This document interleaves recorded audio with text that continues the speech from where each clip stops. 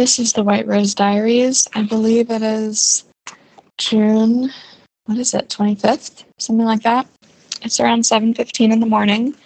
And I know I haven't left messages in a while. I don't know, there's a part of me that feels like I'm coming to the end of doing these broadcasts in here. I'm not sure. We'll see. But yeah, I feel like I am reaching a new phase of this project, and I'm not sure that I feel as called to communicate about it in this way. We'll see. But yesterday I did a presentation to a small group of people to share where I'm at. And yeah, I just kind of feel like new avenues are opening up as far as the ways that I want to express myself in this project and in general.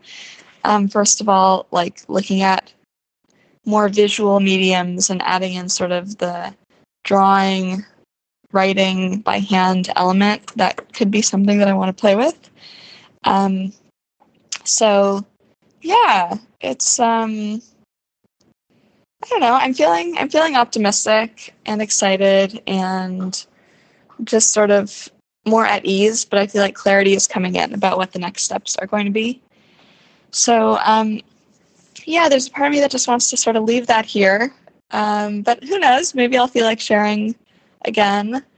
But yeah, it's been such a wild ride these last over 6 months, which is kind of crazy, I think, since I've been doing, or almost 6 months since I have been doing these little messages. And yeah, my first one was on January 4th, I think. So yeah, I feel like it's been years as far as evolution and growth on this project, and everything that I've done has sort of led to the unfolding of new layers and new elements and new modes of expression and new understandings. And after sort of some tumultuous times, I'm feeling just excited about what's going to come next, and how whatever the first iteration of this project is really just a stepping stone to whatever else, whether it's on this project or not. So thank you all for being a part of this and for listening and for supporting me. That's my dog growling a little bit. I don't know why. Aww.